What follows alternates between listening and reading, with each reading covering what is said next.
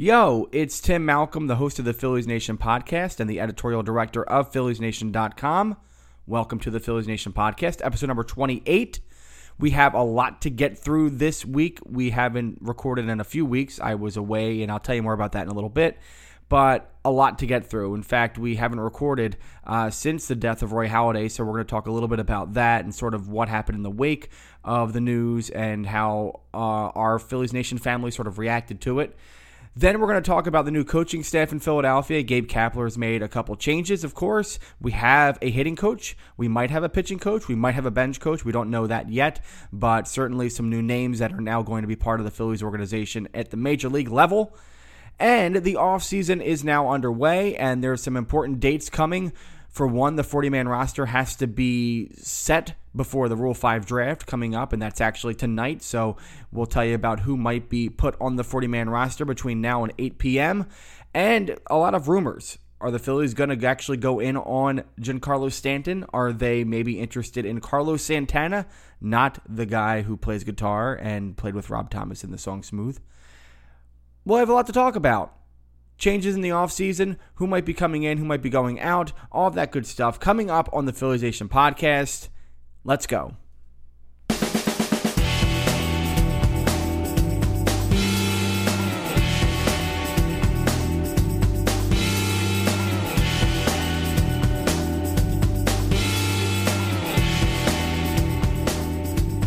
Yo, Phillies Nation.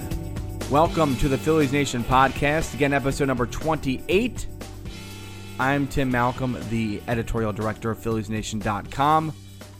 In the intro, I forgot to say that, hey, you should go to PhilliesNation.com, PhilliesNation.com, that's our website name, for all of your news, information, opinion, rumors, and more about the Philadelphia Phillies. Find us on Facebook at Facebook.com/PhilliesNation, and we're on Twitter at PhilliesNation and Instagram at PhilliesNation_. We're going to have a lot happening on Twitter, especially over the next couple of weeks with the winter meetings coming up at the beginning of December. More on that coming maybe in the next episode of the podcast. Also, the Phillies Nation podcast is available wherever you find podcasts in the United States of America. Apple Podcasts, SoundCloud, Stitcher, Spreaker, YouTube.com/PhilliesNation. Find it today. It is out there. You can also get our other podcast, our associated brother podcast, Playing the Rube, also with the Phillies Nation podcast.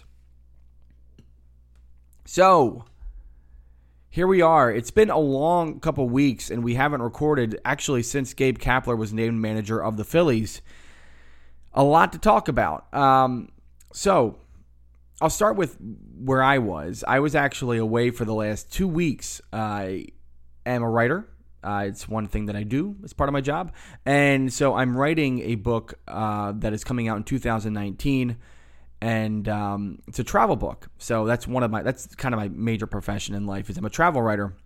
And the travel book is going to be on the Appalachian Trail. I don't know if you know anything about the Appalachian Trail, but if you do, or if you don't, I should say, you should really look into it. It's really amazing. It's a 2,000 plus mile long trail that stretches from the sort of center of Maine, I should say, to about the center of Georgia. Two mountains, one to the other, from Maine to Georgia. And people hike the trail every year, for a minute, for an hour, for a couple hours, up until for the whole thing. So there are people who actually do the entire trail in one continuous walk. Of course, they stop at night to sleep and they get food and stuff. But people actually do through hikes, which is you start in Georgia typically because you want to start in the south. And you go all the way up to Maine and you do the 2,000 plus miles by yourself or with somebody or whatever, and you're just walking it. And it usually takes about 6 to 7 months for someone to do it. It's amazing. But people go to the AT all the time, and it's just a walking trail that anyone can do at any time, any section. So my job is I drove basically the length of more than half the trail and went to all the towns and cities that are near and on the trail to talk to people about what they do and the places to eat, the places to stay, places to have fun, recreation, all of that stuff. And that'll be part of a big travel book that comes out in 2019. And it's just me doing it. I have a publisher, obviously, and it's going to be really fun. It's going to be amazing. I'm actually writing it right now. My first chapter has been in, so there's a lot of work to do with that. But what it means is that I am away for sometimes more than a day, more than 2 days. And this was the big 2-week trip that I had to take down south. And I went all the way down to Atlanta and back just a few weeks ago. And so I started the trip in Pennsylvania, actually. I live in New York now, but I started in Pennsylvania at the Delaware Water Gap. And I started driving south toward Maryland. And I got to Maryland on November 7th. And I was walking around in Maryland doing my thing, driving, walking, talking to people, all that stuff, hiking a little bit. And then finally in the evening, I got out of my car to go somewhere else, and I looked at my email, and I saw an email from the Phillies. And, I get emails from the Phillies like every day. We all do if we sign up to the Phillies newsletter and all that stuff. We get MLB Shop, calls and stuff like that. But I looked at the email, and it said, Phillies make statement on Halladay. And the first thing I thought was, oh, my God, he's going to be the pitching coach? I didn't think they were ready to make that decision. They had just named Gabe Kapler manager, about 5 days ago or so, or he had his press conference 5 days ago. But here we are, and the Phillies are about to, name their pitching coach. And what do you know? Roy Halladay. That's amazing. That's an incredible thing. Even though in the back of my mind, I was like, there's no way they would hire Roy Halladay. He's not experienced yet in a major league clubhouse to be a pitching coach. He's probably not at that place in his life. He wants to be with his kids, et cetera, et cetera. It felt like an out of left field thing that was really cool. And so I opened the email, and I was waiting for the message to load, and I was in, this random outdoor place in Maryland, so the phone was taking a little longer to load up. But finally the message loaded, and the picture showed, it was the picture of Halladay in the dugout, sort of looking, half happy, half somber. And almost immediately I just stopped, and my heart just thumped. And then the message loaded itself, and then it said, Phillies mourn the death of Roy Halladay, or whatever it said. And, I just really quick grazed over the words, and I saw, mourn the tragic death was in there or something. And I just what? I had that sort of, you don't know how you're supposed to react kind of feeling. What? This is real? This is a thing? This is, huh? Who? How did, what? So immediately I called Brian Michael, who's the founder of Phillies Nation and guy who runs the site, obviously, and we needed to get something up, and we need to talk about this. What the heck is going on? When did this happen? Why? That's information. And I called him, and immediately I was just like, Roy Halladay's dead? And he was like, yeah, it just happened. We just found out. The news was kind of trickling out, and finally, officially announced a few minutes ago. Plane crash, Gulf of Mexico. And, it was like, oh my God, what? And then finally, the conversation turned to, well, we need to get something on the website. We need to tell people who don't know. If it's official, it's out there. We got to tell people. And then it was just like, what? So I called my dad, which is obviously the next thing I do. It's call my dad because I want to know if he knows. And, I need to talk to somebody who's been a Phillies fan as long as I have. I've been a Phillies fan for now 33 years, and I need to have somebody on the other line with me who has been a fan for at least 33 years, and my dad has certainly been that person. So I call him, and he knew. My brother told him or what have you just a few minutes before that. So, he was like, wow, I can't believe it. It's crazy, Tim. It's crazy. And my dad was a fan, he really grew up with the 1976 to 1983 team, as that was he was in college and a young 20-something during that run. So he really relates to Mike Schmidt and Larry Bowa and Greg Luzinski and Steve Carlton and all those guys. So this sort of thing, it's a little bit removed from him, but he's still a major league Phillies fan. So he clearly is affected by it too, but he knew that I would be more affected by it because I grew up with this Chase Utley, Ryan Howard, Jimmy Rollins team, and Halladay was a part of that. And the symbolism of Halladay was, we all know this now, people have talked about this, but when you're a Phillies fan, you grow up basically knowing that your baseball team is not that good, right? And if you're a Philadelphia sports fan, again, you kind of grow up knowing that your teams are not that good. And when I mean not that good, I mean they don't win championships regularly. We don't have the Yankees in this city. We don't have the Montreal Canadiens in this city. We don't have the Lakers in this city or the Celtics in this city. We don't have Manchester United in this city. We have 4 sports teams who generally do not win often. The Eagles have not won a Super Bowl in more than 50 years. The Flyers haven't won a Stanley Cup in more than 40 years.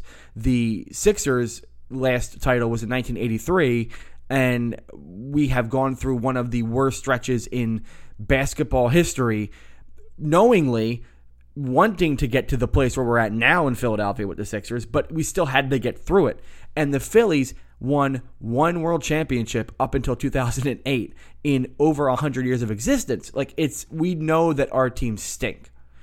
We carry it around like a badge of honor, and when people go at us and front us, we slam back at them.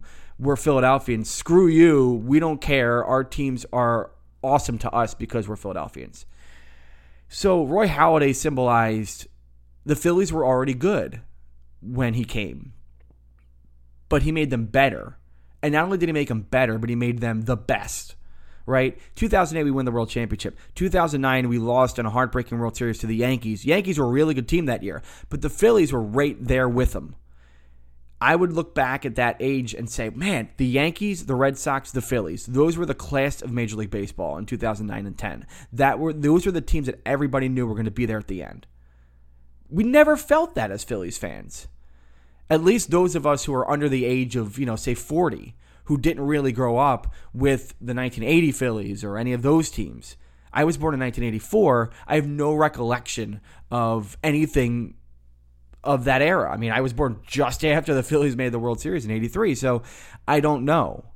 So this was amazing. This was like, oh my God, we have a guy who wants to be here, and he's going to be the guy. He's going to be the ace of the staff. He's going to make us that much better and that much more fearsome in the eyes of every other team in Major League Baseball. I went to the first game, opening day 2010. They went to play the Washington Nationals in Nationals Park, and I went with a bunch of buddies, and Phillies Nation actually had a bus trip down there. I believe we had a bunch of people go down. Halladay was remarkable. He threw 7 innings, I believe, and he gave up, a run. He was just essentially quintessential Roy Halladay. And the Phillies battered the Nationals that day. Placido Polanco hit a grand slam in that one. The Phillies scored early, and then Polanco hit the grand slam later. And you just knew, oh my God, we've not seen this before in Philadelphia. A team that is just going to, step by step, go through the motions of the season knowing that they're going to win and get to the playoffs. And they did that. 2010 was the first time that the Phillies didn't actually have to worry about the Mets late in the season. And they didn't have to overcome any big disadvantages. They just won the division. 2011, they took it a step further and put together one of the best seasons we've ever seen in sports in Philadelphia. Not only that, but the Phillies pitching staff that year is arguably the greatest pitching staff of the modern age of baseball. Roy Halladay, Cliff Lee, Cole Hamels, Roy Oswalt, Joe Blanton, and then later, of course, Vance Worley. Those guys were arguably the best pitching staff that baseball has seen since at least expansion. And we had it. We had it for a year. We had one season, we had it. And then in the most poetic Philadelphian way, everything crashed. That last day of the 2011 season when they played the Cardinals in Game 5 of the NLDS, that was it. Halladay gave everything. I read something from somebody over the past couple of days about how it seemed as if on that day, Roy Halladay gave everything he had left against the Cardinals and Chris Carpenter. And it just so happens that Carpenter was just slightly better. And the Cardinals scored the run in the first inning. That was also the same game that Ryan Howard collapsed, his Achilles tearing at the very last play of the game. It's so symbolic, right? That's the most symbolic thing that we've known as Phillies fans. The end of that era, it didn't happen in a slow burn. We didn't get a fun playoff run in 2013 out of nowhere. We got boom, Ryan Howard down. Roy Halladay, no more going to be elite. And then we got in 2012 this broken team that, yeah, they flirted a little bit, but they finished at 500 and they were never going to make the playoffs. And then the next year they were much worse. And then the next year they were much worse. And then the next year they were as bad as they could be. And now, a couple years after that, here they are, a better team. And we're getting excited for 2018. But Roy Halladay was just our chance to grasp at some sort of legacy that we've never had before as Phillies fans. And while it didn't work out as much as we wanted it to, we still got an amazing run of success. I got to see, it seems like I saw like 7 or 8 Halladay starts during his time in Philadelphia. At least. I saw the first one. I saw a game against the Marlins in 10. I saw him face off against the Rangers in 2011 when the Rangers were the best team in the American League, and that was a great matchup that we won. I saw a bunch of Halladay starts. But we got the perfect game in 2010 against the Marlins. I was at the Princeton and Avalon watching the Flyers game 1 of the Stanley Cup Finals, but more interested in the Phillies game because that's just who I am. I'm not as much a Flyers fan, but I was really into that game, and I called my dad after the 3rd inning, and I said, Dad, you kind of want to watch the Phillies game a little bit. Halladay's doing something here. He looks different tonight. He looks better than ever. And it turned out that he was. He threw a perfect game, one of 17 at the time. Then, of course, the playoff no-hitter. That's unbelievable. We went into that game thinking, oh, my God, Roy Halladay's first playoff start. As long as he gives us a quality start, get through this game, we'll beat the Reds, we can get to game 2. He was untouchable. One bad ball he threw to Jay Bruce. Otherwise, absolutely perfect. A playoff no-hitter. That is so hard to do. It's unbelievable that he did that, even to this day. Is anyone going to do that again? Probably. But it's hard to imagine in that kind of environment, in his first ever postseason start, that he could do something like that. And that's how good he was. So he gave us a lot. And so the fact that he retired at, age 36, that's young. It's old in baseball in a lot of ways, but it's young. It's so young. And 2 kids, was ready to take on life in his own way. I think he's a Hall of Famer regardless of anything. I thought he was a Hall of Famer after the playoff no-hitter. I think that stands, and I think he'll get in. And definitely, I think he should go in as a Blue Jay. I don't think there's any debate about it. But we were excited to see Halladay kind of continue on and living as Roy Halladay. Happy-go-lucky, fun-loving guy who clearly took everything seriously, but not seriously. Loved his kids, loved coaching his kids, wanted to be around baseball, but wanted to take a little bit of time off. Maybe one day he would be the Phillies pitching coach. Who knows? But either way, he was still part of our lives. He was in Clearwater helping out the players at spring training. He was working heavily with guys like Nick Pivetta and helping them to be better pitchers. That stuff is invaluable, and we were really excited to see what kind of teaching he would pass on to Phillies pitchers. And then you saw in the wake of everything, man, all the players that came out and said, he taught me this, he taught me that, or I was inspired by him, or he influenced me, or he was, the one guy I looked up to, I wanted to be like Roy Halladay, et cetera, et cetera. I mean, it's incredible how many people in baseball just took a moment to stop and go, I can't believe it. This guy meant so much to me. In this way or that way. Players are going to think of him in a certain way, and executives are going to think of him in a certain way, and media is going to think of him in a certain way. We as fans, we don't get that up close and personal interaction with someone like Roy Halladay, but we did feel like that we had a piece of that, right? We felt like we had a piece of him being such a good person and helping with people. I still, to this day, am like, it amazes me when he actually went to the zoo with Roy. For those who don't know the story, and you probably do if you listen to this podcast, Zoo with Roy, I wanted to go to the zoo with Roy Halladay. It was a blog that happened around 2010, I believe, when Halladay came up with the Phillies, or signed with, or was traded to the Phillies.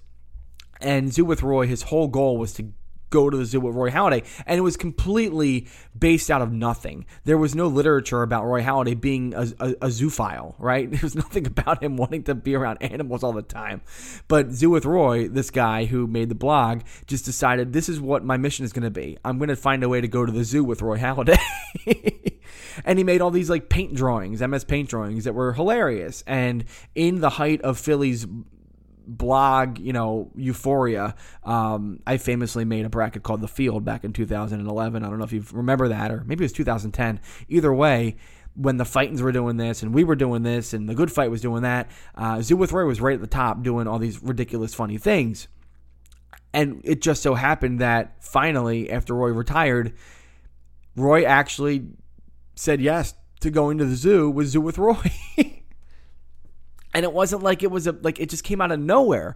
And then you saw pictures of Roy with the guy and holding a penguin, which is the mascot for the blog. It's just ridiculous. And it is yet so amazing. And that's kind of what we, I think, as fans grasp onto and we're so sad about it. And when I found the news out, I was really sad about it. I had to write something. I cried a little bit. Like, you don't want to ever lose, I don't want to say hero, but you don't want to lose someone that you looked up to in some way, or you idolize in some way, or emulate in some way.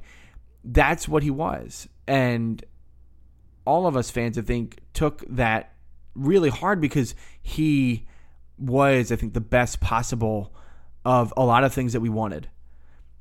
As people, as maybe fathers or husbands, I don't know, as people who want the best out of life and want to work the hardest and want to do the best in our professions.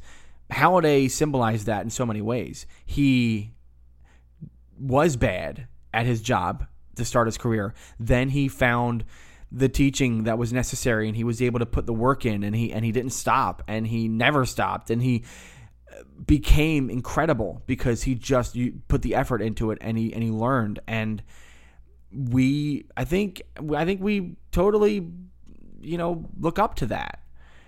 And when we got it as Phillies fans, it was like, oh my God, we have this. This is amazing. And he actually paid off and was not only the best pitcher in the game for those first 2 years, but he was a great person. He was, a great competitor, a great teammate, someone that everybody looked up to, et cetera, et cetera. And then he went to the zoo with the guy who made the blog about him. Like, he was a great person. He actually did these things for people. And he gave a lot back to schools, and he gave a lot back to organizations, and he coached teams and all of that stuff. It's tough when you lose someone like that in the world, especially when they're 40 years old, and that's insane. Like, I'm only 7 years younger than him. We're nearly contemporaries, and when you lose someone that young, it's pretty unbelievable. So it was really tough. At least the first couple of days, it was tough to think about. The first day, I was kind of numb thinking about it. I was like, I can't work right now. This is really weird.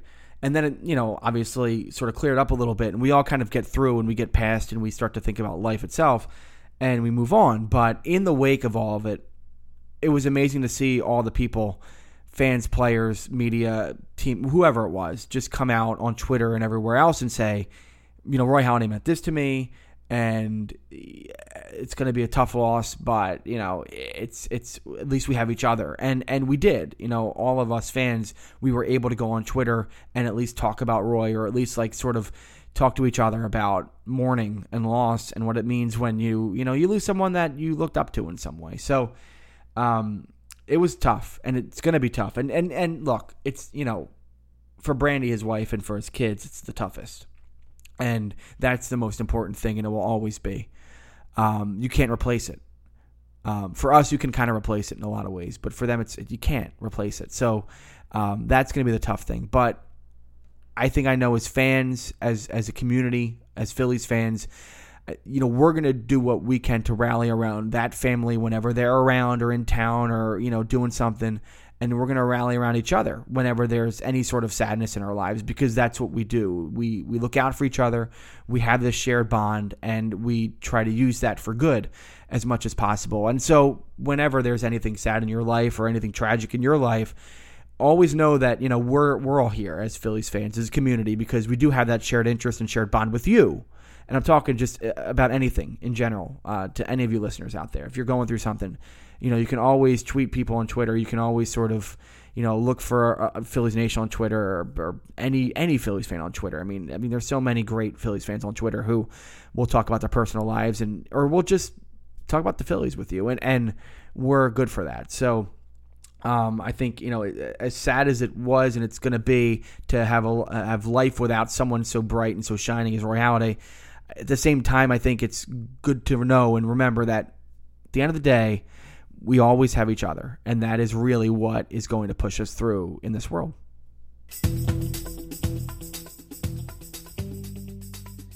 After the hiring of Gabe Kapler as manager of the Phillies did make a couple coaching hirings as well, although we don't know exactly who's doing what yet. We do have a couple things that we know. John Maley was hired as the hitting coach on November 9th. Maley was the hitting coach of the Chicago Cubs. In 2016, he won the World Championship with the Cubs. So, hey, it's good to have someone with a World Championship pedigree.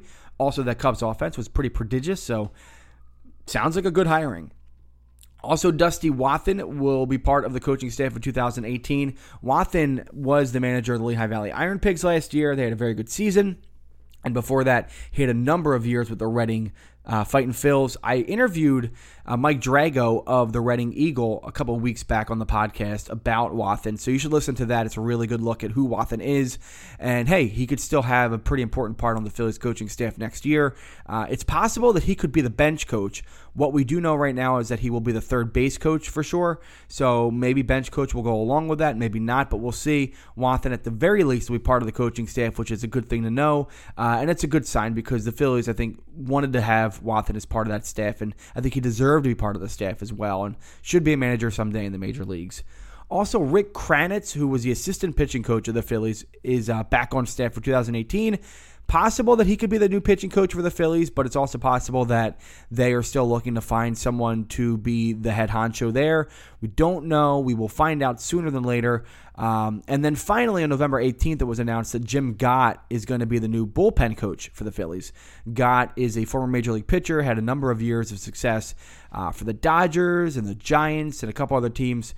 Gott also apparently is a karate master. You should find Matt Gelb's tweets on Twitter about Jim Gott being on the cover of some karate magazines and self-defense magazines. It's pretty awesome, actually.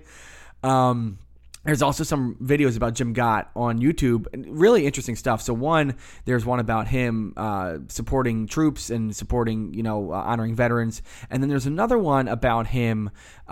His son, at least one of his sons, has autism, and he created I guess you would call it some sort of an organization or a nonprofit or just a fundraiser. I'm not sure what it was, to benefit people with autism and to raise the awareness and advocacy of autism. And, the spectrum itself, there's been a lot of developments in the past 15 to 20 years on the autism spectrum and all the good things, that we now know about it. And, all the information that we have has really changed how we look at people with autism in such a great way.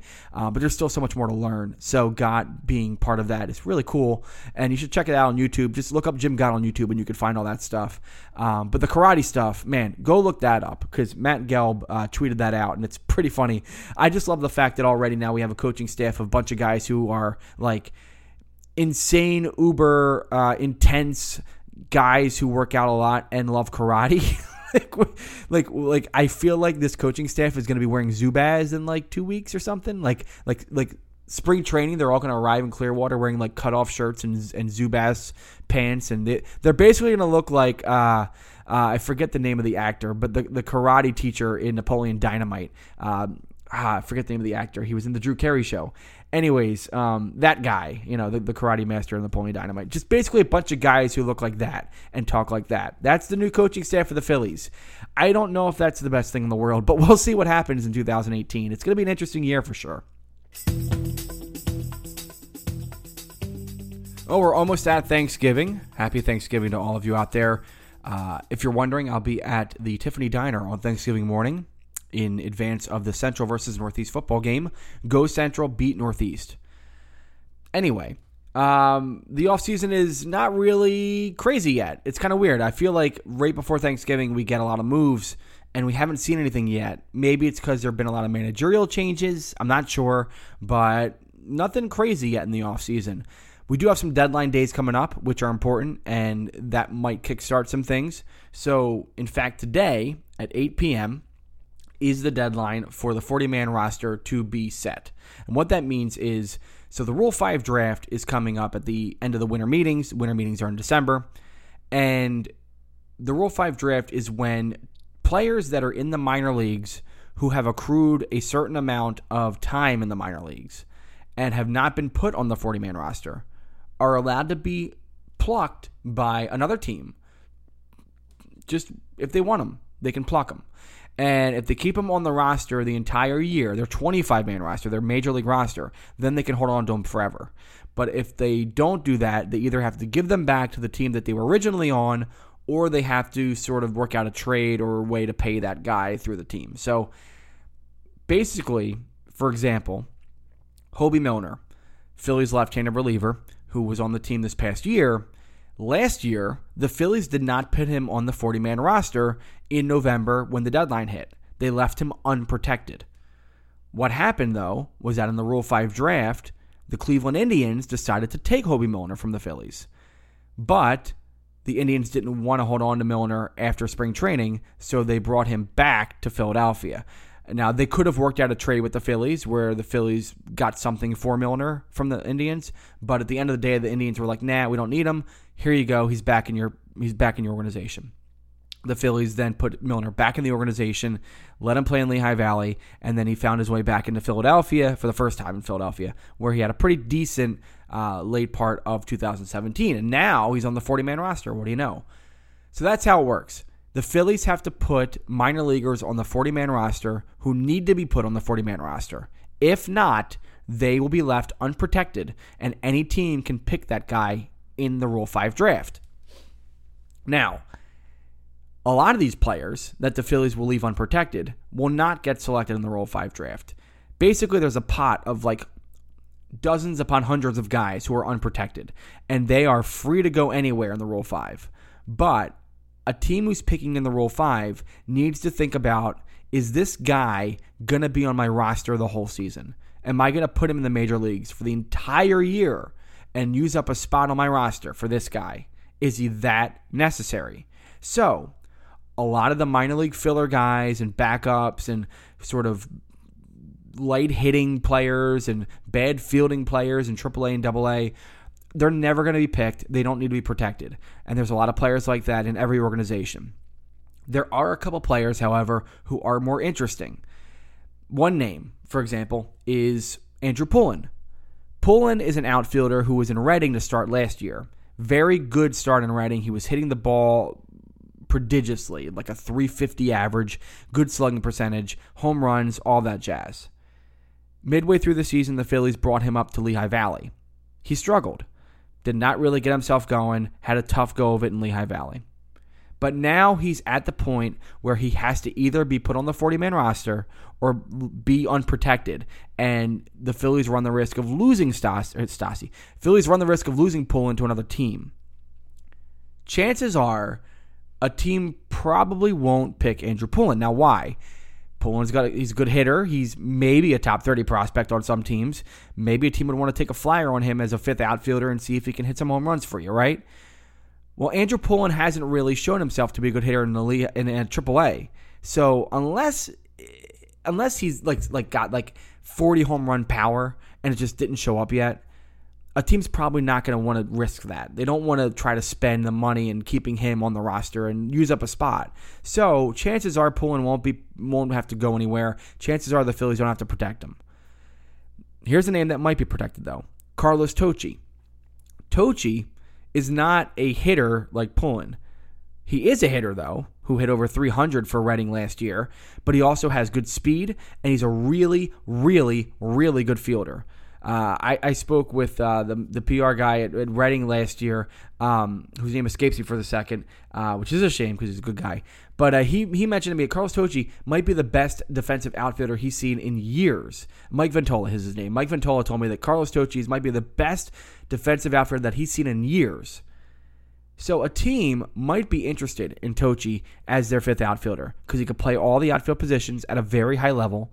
He's got some speed. He can hit the ball out of the infield. He's kind of a slap hitter, but he's a pretty good one at that. And he did add some line drive power to his arsenal last year. So there is a budding four-tool player there, but at the very least a fourth or fifth outfielder who might be able to hack at the major leagues next year. So a team that needs some outfield depth might actually look at Tocci and go, hey, he might be good enough for us this year. We'll take him in the Rule 5. So it will be up to the Phillies to determine whether he's worth protecting. If I'm the Phillies, I'm looking at this situation and saying, well, I got a bunch of outfielders here who haven't really demonstrated yet at the AAA level, let alone the major leagues, that they belong. Dylan Cousins doesn't have good plate recognition. Can't hit lefties. Not quite sure. Roman Quinn can't stay healthy. Not only that, but he was released from his Dominican Winter League team this year. That's not a good sign. Cameron Perkins didn't show it at the major league level. Probably not a major leaguer at the end of the day. The Phillies might want to cut bait with him. So now you have in the outfield not a lot of depth. You have, yes, Nick Williams, Aaron Altera, and Odubel Herrera, but beyond that, what do you have? Not a lot. So maybe Carlos Tocci is necessary to be protected now. And I would be surprised if the Phillies don't protect Tocci. He demonstrated in 2017 with the Fightin' Phils and with the Lehigh Valley Iron Pigs. He was decent with the Iron Pigs. Not great, but he's decent. He demonstrated that he does belong on a 40-man roster. So hopefully the Phillies do protect him. We'll see what happens there. Other names, Sir Anthony Dominguez, who is a pitcher who's got great stuff, and he had a very good season last year, I think with Clearwater and Reading. He looks like he's ready to go. Franklin Colome. He's, again, very, very highly touted pitcher. Before Sixto Sanchez, he was the best pitcher in the system, according to a lot of people. He ended the year in Reading, looks to be ready to go as well. He's got great stuff, still needs some work, but a team might actually be interested in Colome because they want to say, hey, let's give you a shot and see if you can make a fifth starter spot out of spring training. He's, 23 years old? He's old enough to make the major leagues. Why not? And then the other name is Ranger Suarez, who kind of came out of nowhere last year and had a superb 2017 season. The Phillies need to protect him as well if they want to hold on to him. He's now going to be a top, basically 15 prospect in the system. So it's worth it for the Phillies to protect him. Because they'll protect at least 3 guys, potentially 4, 5, or 6. There's a couple other guys, Jose Taveras, Brendan Liebrandt might be protected, Austin Davis. Because there are at least 4 or 5 guys who probably will be protected, the Phillies are going to need to make some decisions on the 40-man roster currently. Right now, there's only 2 open spots. They'll probably need to open up 3 or 4 more. Who goes?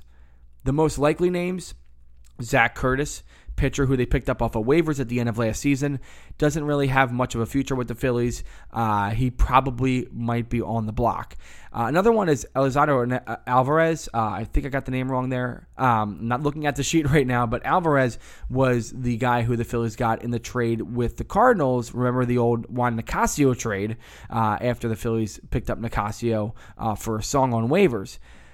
Well, now Alvarez might be the odd man out in the roster just because they need to make some moves. Another name, Jesmel Valentin, who a lot of people thought, ooh, this guy might be the utility bat of the future for the Phillies. Well, Valentin was hurt all of last year, and they might need to move on from him. They might need to go somewhere else. So that's a name to look out for.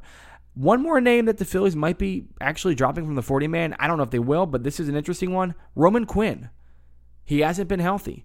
Yes, he had that wonderful little spark in 2016 at the end of the year, but he didn't stay healthy last year. He was hurt almost, 90% of the year? Do the Phillies want to hold on and hedge their bets with him? We'll see. But the Phillies do have some decisions to make. Finally, I want to go through some of the crazy rumors that are being addressed right now in baseball that include the Phillies. Of course, there's the big rumor of Giancarlo Stanton. He probably will be traded this year. It seems like it's likely that the Marlins are going to want to trade him in the offseason. And the teams that have been most interested, it seems, are the Giants, the Cardinals, and now the Red Sox and the Phillies. Now, it seems as if the Giants and the Cardinals are the biggest suitors at this point, although the Red Sox have been talked about with a little bit of interest lately. The Phillies seem to be a little bit more on the back burner. I'd rather them not be on a burner at all. Here's the thing. Stanton's getting a lot of money over the next 10 seasons. He does have the opt-out, which you do risk, but at the same time, it could be a good risk for the Phillies if they want out and he opts out as well. But Stanton feels like the kind of guy that when you have a team that has already demonstrated that you're close to the postseason, but you need that one bat to get you through, that's where Stanton comes in. I don't know if the Phillies are at the point yet where they want to add a big bat that is a sure thing that is going to solidify the middle of the lineup. It sounds great, yes. But look, as much as we went gaga over Rhys Hoskins last year, and I think he's going to be pretty darn good, we still don't know for sure what kind of major league player he is, Remember, he only had 50 games at the major leagues last year. So we need a little bit more of a sample from him to see what kind of player he is. I think he's going to be very good, but we still don't have all the information that we want. Same thing with J.P. Crawford. Same thing with even Nick Williams, who has even more games than Rhys Hoskins. Even Aaron Altair, he's been hurt a lot. And we don't know quite yet if he is really a 5-tool player capable of being a top 20 outfielder in baseball. He sometimes looks that way, but again, not quite sure. Moreover, the Phillies don't have any pitching. And that's really the focus of the Phillies offseason. It has to be. Is getting at least one more starter who can be with Aaron Nola and at least one more starter who can be sort of in the middle or back end of the rotation. I think Giancarlo Stanton is more like need number 8 right now on the list of the top 10 things the Phillies need. A big-time slugger who's going to solidify the middle of the lineup is not really worth it until you have guys around him who you know are going to help as well. So I think the Phillies should be out on Giancarlo Stanton. Should they look at other power bats? Sure, why not? But if it means $200 to $300 million and 10 years for a guy who you're going to have to lock in a lot of salary on, even though the Phillies have a lot of money right now, it might not be worth it. I think the Phillies should wait one more year, see what they have in some of the young guys, and then they can pounce on someone like Bryce Harper or Manny Machado. That's when they make their move. The other rumor is just recently, of the past day, that the Phillies are interested in Carlos Santana, the first baseman and designated hitter of the Cleveland Indians. And Santana's pretty decent. He had like a .255 average last year. He's got a good on-base percentage, 350, 360, and his slugging percentage is in the 440s. That's pretty good. He's got 23 home runs last year. Good hitter, right? He can pop some home runs. He gets on base at a good clip. You know, not the fastest guy in the world, not the greatest glove in the world, but he will do just fine. Well, wait a second. Don't we have a first base logjam already? Don't we have to get rid of Tommy Joseph? And are we going to move Rhys Hoskins back to left field? Is he not going to play first base next year? Well, here's the thing. If Carlos Santana is really of interest to the Phillies, that must mean that they're thinking 3 steps ahead and wondering what they're going to get for an outfielder like Odubel Herrera or Nick Williams or an Aaron Altair. Maybe they're looking to dangle one of those guys for pitching. Maybe 2 of those guys for pitching. If that's the case, then yeah, Rhys Hoskins would have to move back to left field, and then you'd have a first base opening, but you still have to move Tommy Joseph. There's a lot of hoops to jump through for the Phillies to actually make first base open for someone like Carlos Santana. I don't think this is really a thing right now. Maybe the Phillies are just calling the Indians to see what it takes, or calling Carlos Santana's agent to see what it will take to get him in free agency.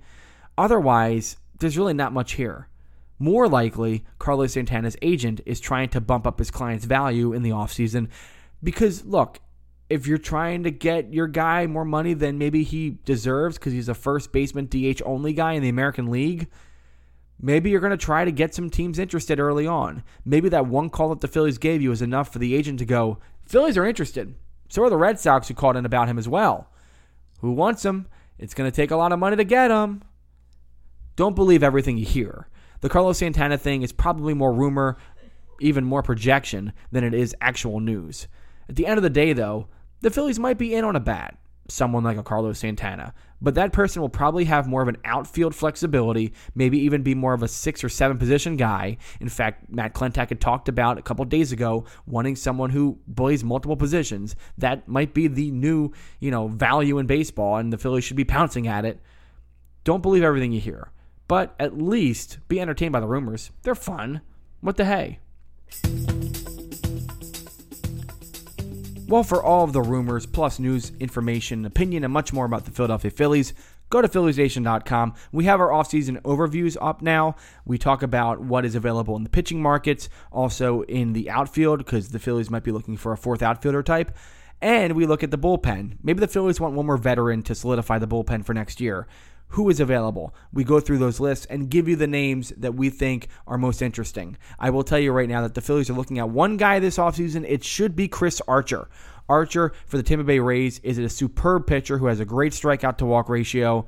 He right now plays for a team that is not doing so well and has a penchant for getting rid of their young players early to get more prospects. There has been a lot of rumors in at least midseason last year of the Rays maybe dangling Archer for a trade. The Phillies should be interested in Chris Archer. He's young. He's got a lot of valuable and team-friendly money ahead of him. The Phillies could have him for a number of years, and he'd be a perfect complement to Aaron Nola at the front of the rotation. I would love to have Chris Archer on this team. A couple other names that were out there that I also put together, like Danny Duffy, very interesting name that maybe the Phillies might be in on.